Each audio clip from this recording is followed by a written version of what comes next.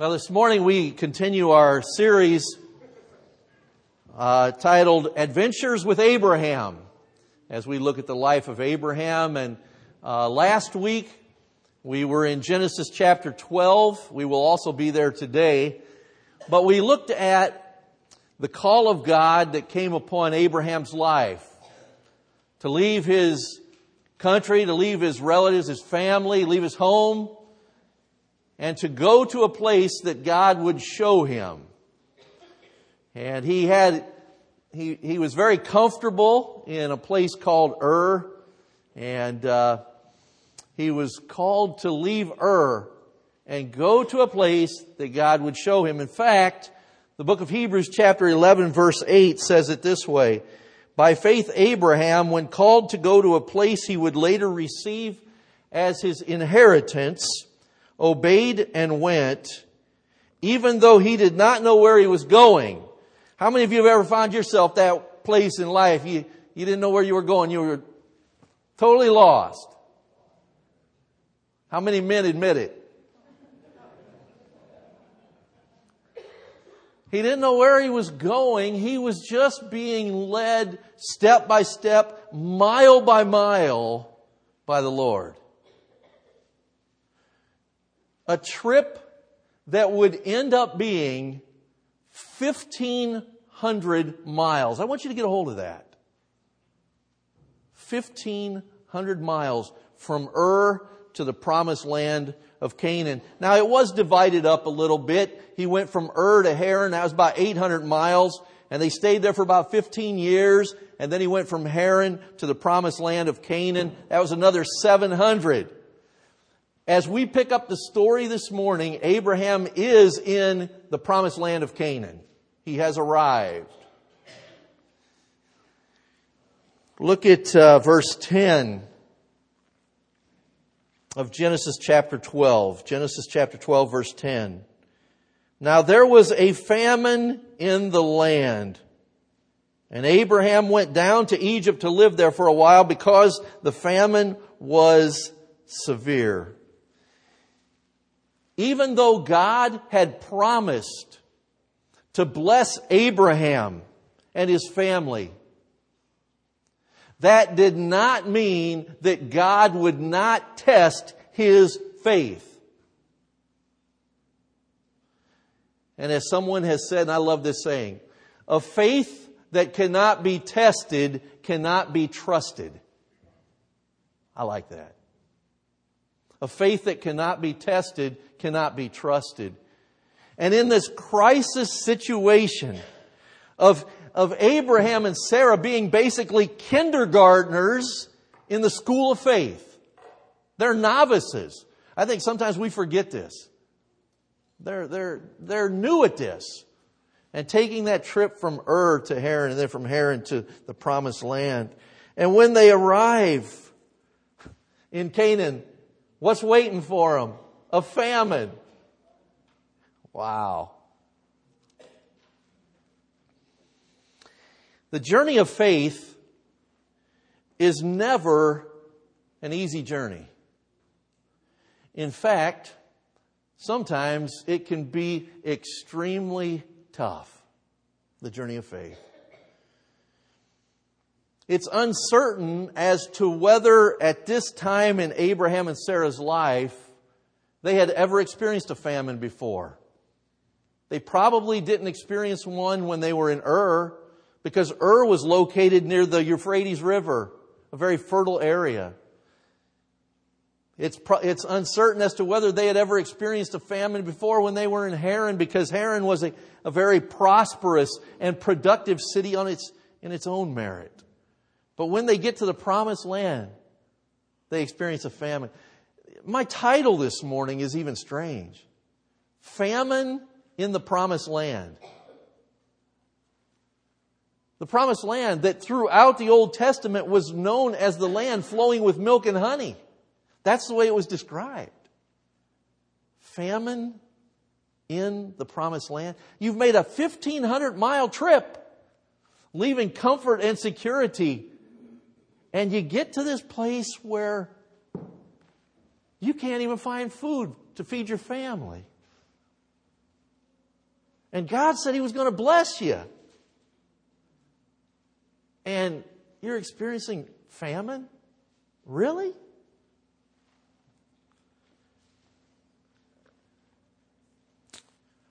First thing I want you to notice this morning is the famine in the land. The famine in the land.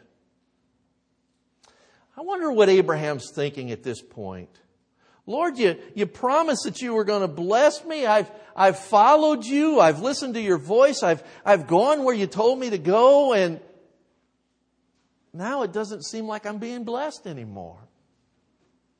I wonder what the people that were traveling with Abraham, I wonder how many complaints he had to listen to about, really? You took us from Ur to this? We had plenty of food in Ur. Now, famine. Famine. And so Abraham panics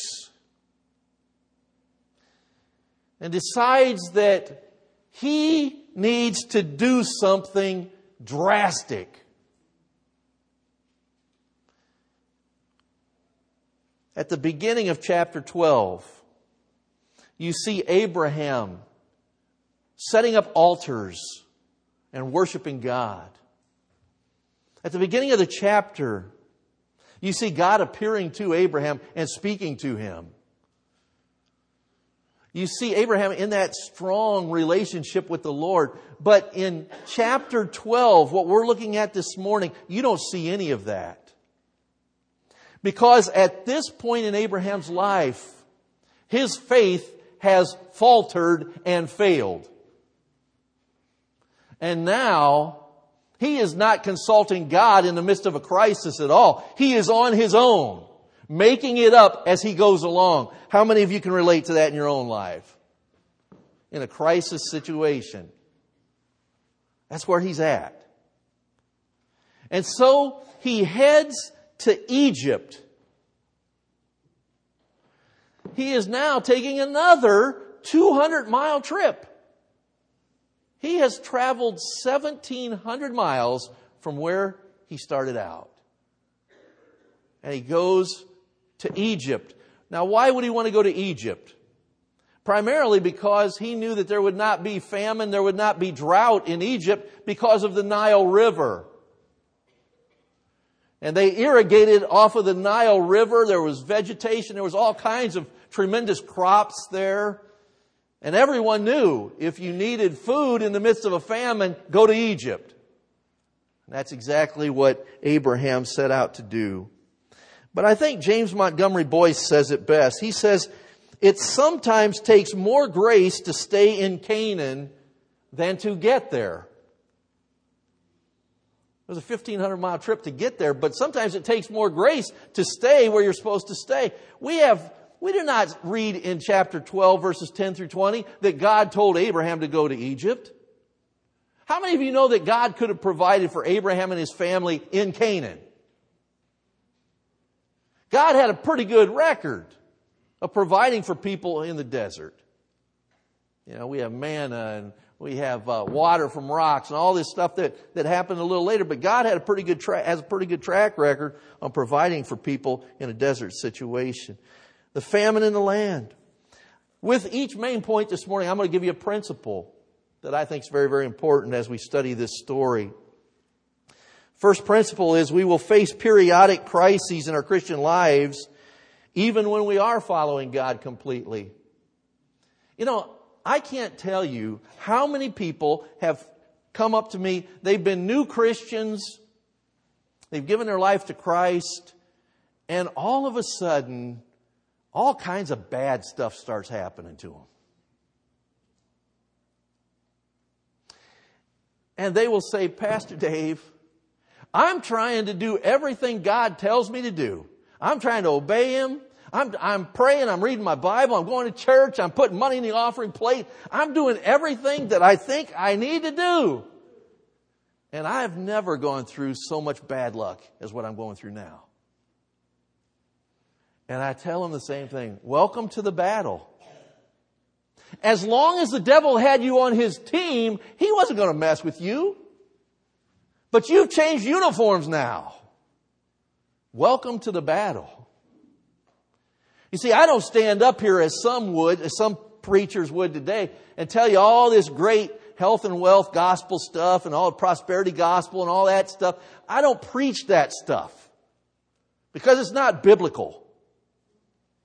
And I can be honest with you, it's not what's always happened in my life. When you give your life to Jesus Christ, when you decide that you're going to walk that journey of faith, no matter what comes along, you're going to obey God. You're going to listen and watch for His guidance and His wisdom. When you start walking that road, I will tell you straight up, you're walking into some difficult times. And some tough stuff's going to come your way. Why? James says, consider it pure joy, my brothers, when you face trials of many kinds, because the testing of your faith is what develops perseverance. The best way that God's children can grow is not from comfort and ease. The best way for God's children to grow is through trials, as tough as they are, and as hard as they are to go through. That's where the growth comes from in the Christian life. And Abraham is finding that out the hard way. Let's find out the hard way. Not only was there a famine in the land, if you look at chapter 12, verse 6, at the end of that verse, it says, at that time the Canaanites were in the land. You see, there's all kinds of tough stuff ahead for Abraham. You've got famine, and now you've got foes. The Canaanites, pagan idolaters, that the history of Israel is that they were constantly fighting the Canaanites. Now, it shouldn't surprise us that the Canaanites are in Canaan. That shouldn't surprise us. Wouldn't you expect to find the Canaanites there? And part of taking over the promised land was all these skirmishes and these battles with these Canaanites to drive them out. It's almost a footnote. And the Canaanites were in the land. Famine was in the land. He is not going into a perfect, comfortable situation here. It's not what he's facing. And so he decides he's going to Egypt. By the way, this is the first mention of Egypt in the Bible. And it says in verse 11 through 16, the second thing I want you to notice is not only the famine in the land, but in verses 11 through 16, I want you to notice the falsehood in the story. The falsehood in the story. He's going to Egypt, but he's got a whole chain reaction of problems as he goes. Verse 11 says, as he was about to enter Egypt, he said to his wife Sarah, I know what a beautiful woman you are. When the Egyptians see you, they will say, this is his wife. Then they will kill me, but will let you live. Now that is very strange. But it was not unusual in the Egyptian culture for that to happen. If a man had a beautiful wife, there are numerous occasions, I studied this week, there are numerous occasions where that husband was killed, the wife was taken then to Pharaoh's harem. Husband was just totally taken out of the picture. So what Abraham fears here is basically fact. This has happened before. And he thinks, boy, my wife Sarah, even though she's 65 years of age at this point, she is a knockout. And he's scared. What are the Egyptians going to do with Sarah? Verse 13, say you are my sister, so that I will be treated well for your sake, and my life will be spared because of you. This lie that they told here, it is also repeated in Genesis chapter 20. they do this very same thing again. Okay? Abraham and Sarah. Abimelech sees Sarah, and he desires her. This was not just the husband saying, "Oh, you're a beautiful woman." No, this is every man that sees her says, "Wow." And so in chapter 20, you have the same situation, but there's an explanation that comes in Genesis chapter 20, verses 11 and 12, and it says that Abraham and Sarah, they had the same father, but they had different mothers. When Abraham said, "Sarah is my sister," he was telling a half-truth, which is a whole lie. What makes a half-truth a whole lie? When it is told to deceive. That's what makes it a lie. And Abraham and Sarah are trying to deceive Pharaoh. That's what makes it a lie. The intent, the motive behind it.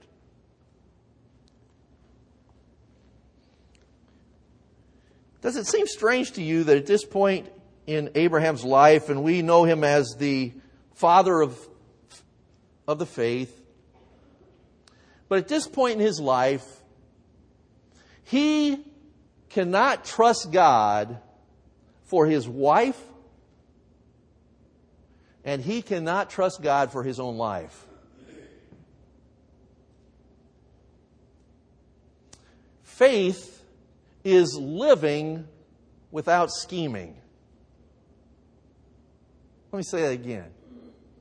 Faith is living without scheming. They are scheming here. Trying to pull one over the eyes of Pharaoh.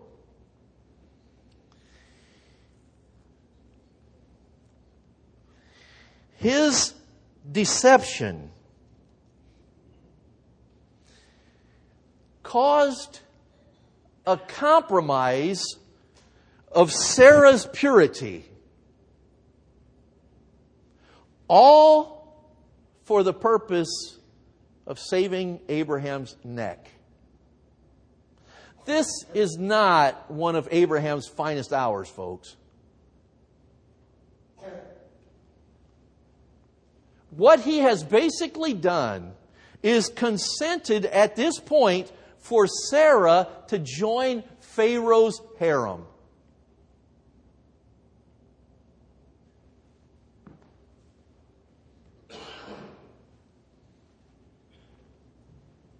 What do you do in the Christian life when a person's faith falters?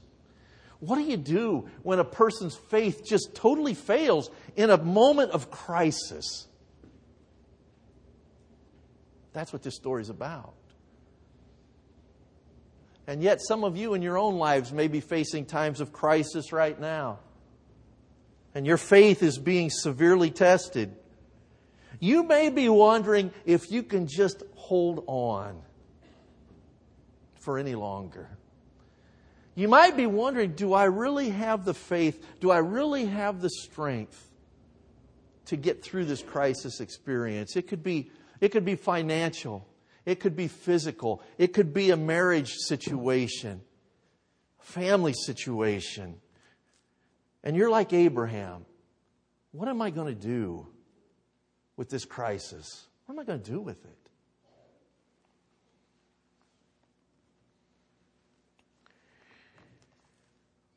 Principle number 2. When we face crises, we will always be tempted to go to extremes in solving our problems. That's what they're doing here. They're going to extremes to solve this problem. Look at verse 14. When Abraham came to Egypt, the Egyptians saw that she was a very beautiful woman. And when Pharaoh's officials saw her, they praised her to Pharaoh, and she was taken into his palace. He treated Abraham well for her sake, and Abraham acquired sheep and cattle, male and female donkeys, men servants and maid servants, and camels. Why did Pharaoh give Abraham all these possessions? Watch very carefully to what I'm about to say in just a minute. At this point, Sarah becomes Pharaoh's wife. These possessions paid to Abraham were the dowry that Pharaoh paid to her brother for marrying her.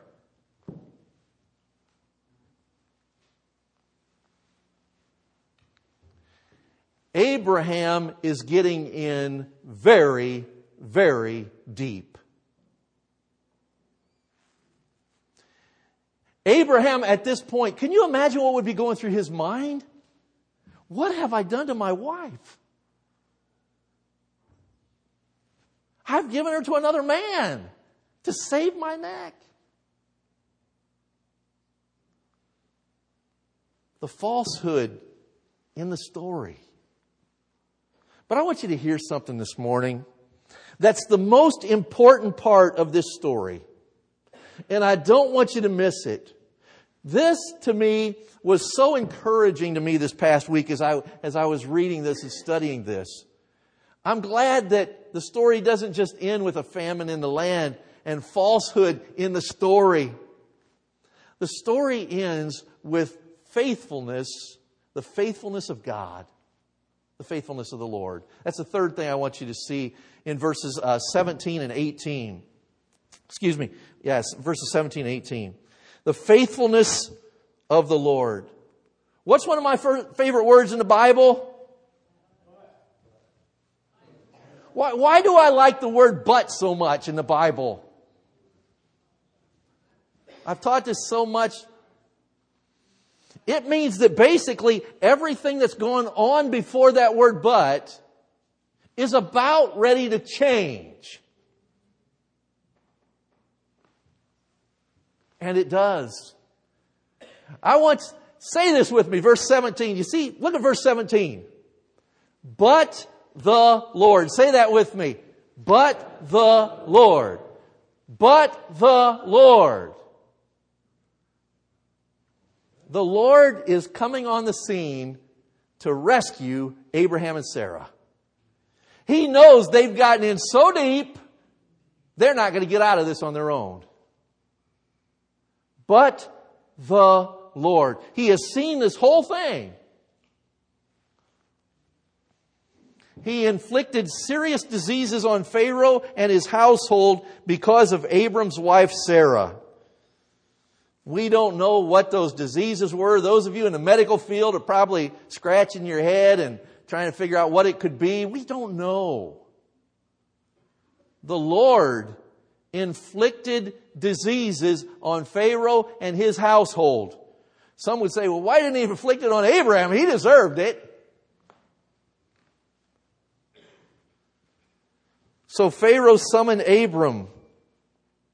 What have you done to me? He said. Why didn't you tell me she was your wife? Abraham is caught red-handed.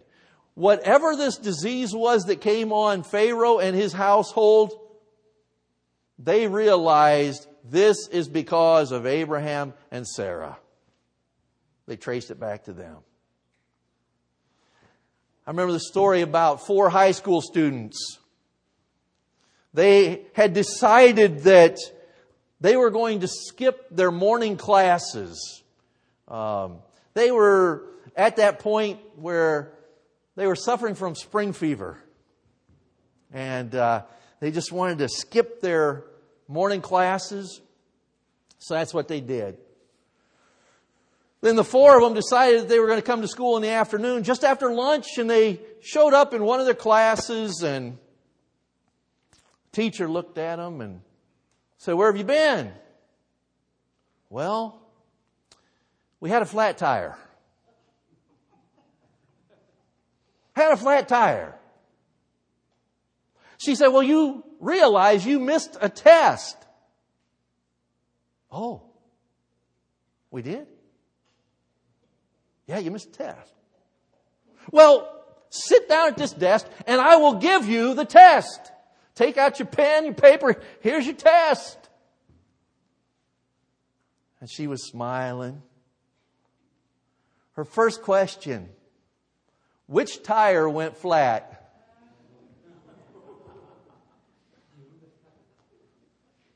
Busted. Busted. Just like Abraham. And God used a pagan leader to set Abraham back on the right track.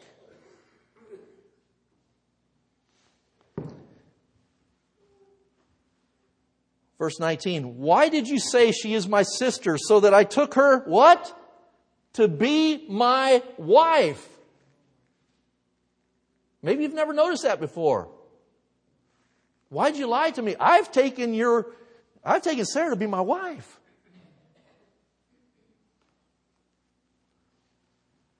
Now then, here is your wife. Isn't that interesting? She's not really my wife, she's your wife. Take her and go. Then Pharaoh gave orders about Abram to his men, and they sent him on his way with his wife and everything he had.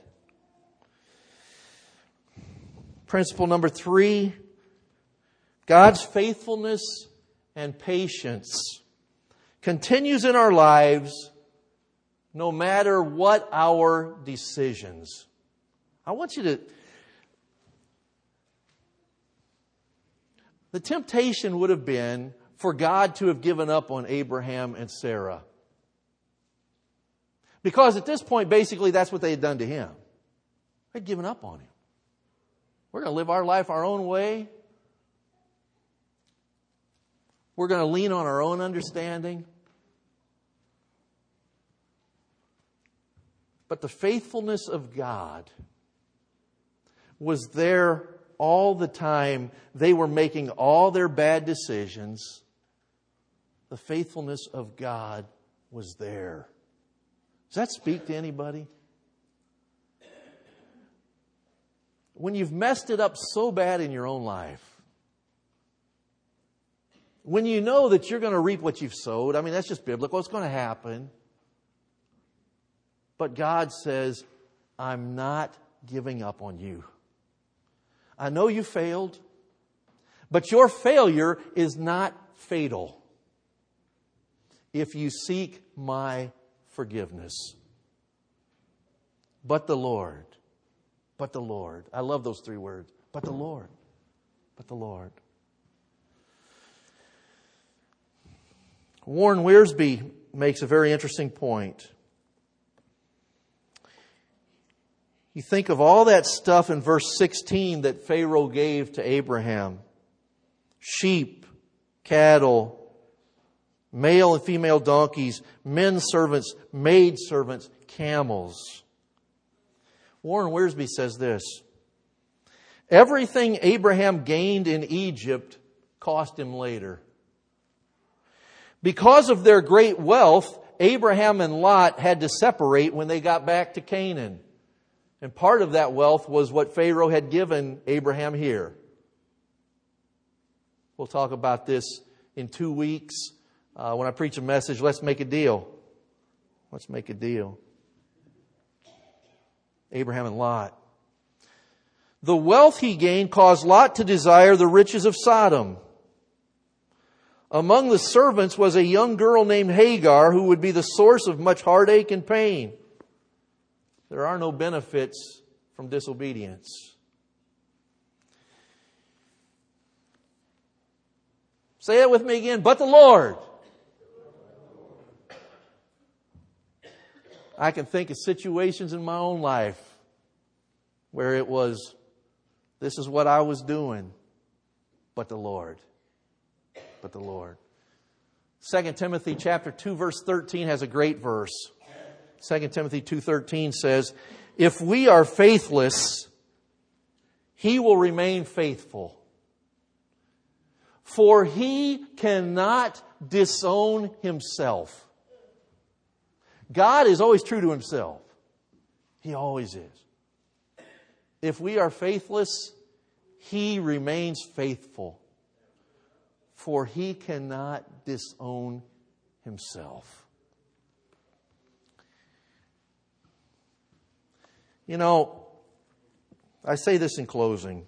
We're going to look at a lot of times in the book of Genesis as we go through these adventures with Abraham. We're going to look at a lot of times where Abraham got it right. We're going to see his faith growing and maturing. We're going to see it. Faith is like a muscle. The more you use it, the stronger it gets. And we're going to see that in Abraham as we walk through chapters 12 through 25. But there were times where he had feet of clay. There were times where his faith failed and faltered. There are times where he did not behave like a hero, especially not faith's hero. Aren't you kind of glad that those things are included in here too? I can relate to the humanity of Abraham. If it was just simply all the great things he did with faith, I don't know that I could relate to him. And so we're going to continue in a couple weeks to take that journey of faith, walking right along with Abraham and Sarah. They got some more stuff coming. They got a lot of stuff coming. And we're going to see how that, what is God trying to speak to us about from their life? How can we use some of that in our own Christian walk? We're going to ask you to stand as the worship team comes, and they're going to lead us in a closing chorus, the Cares chorus.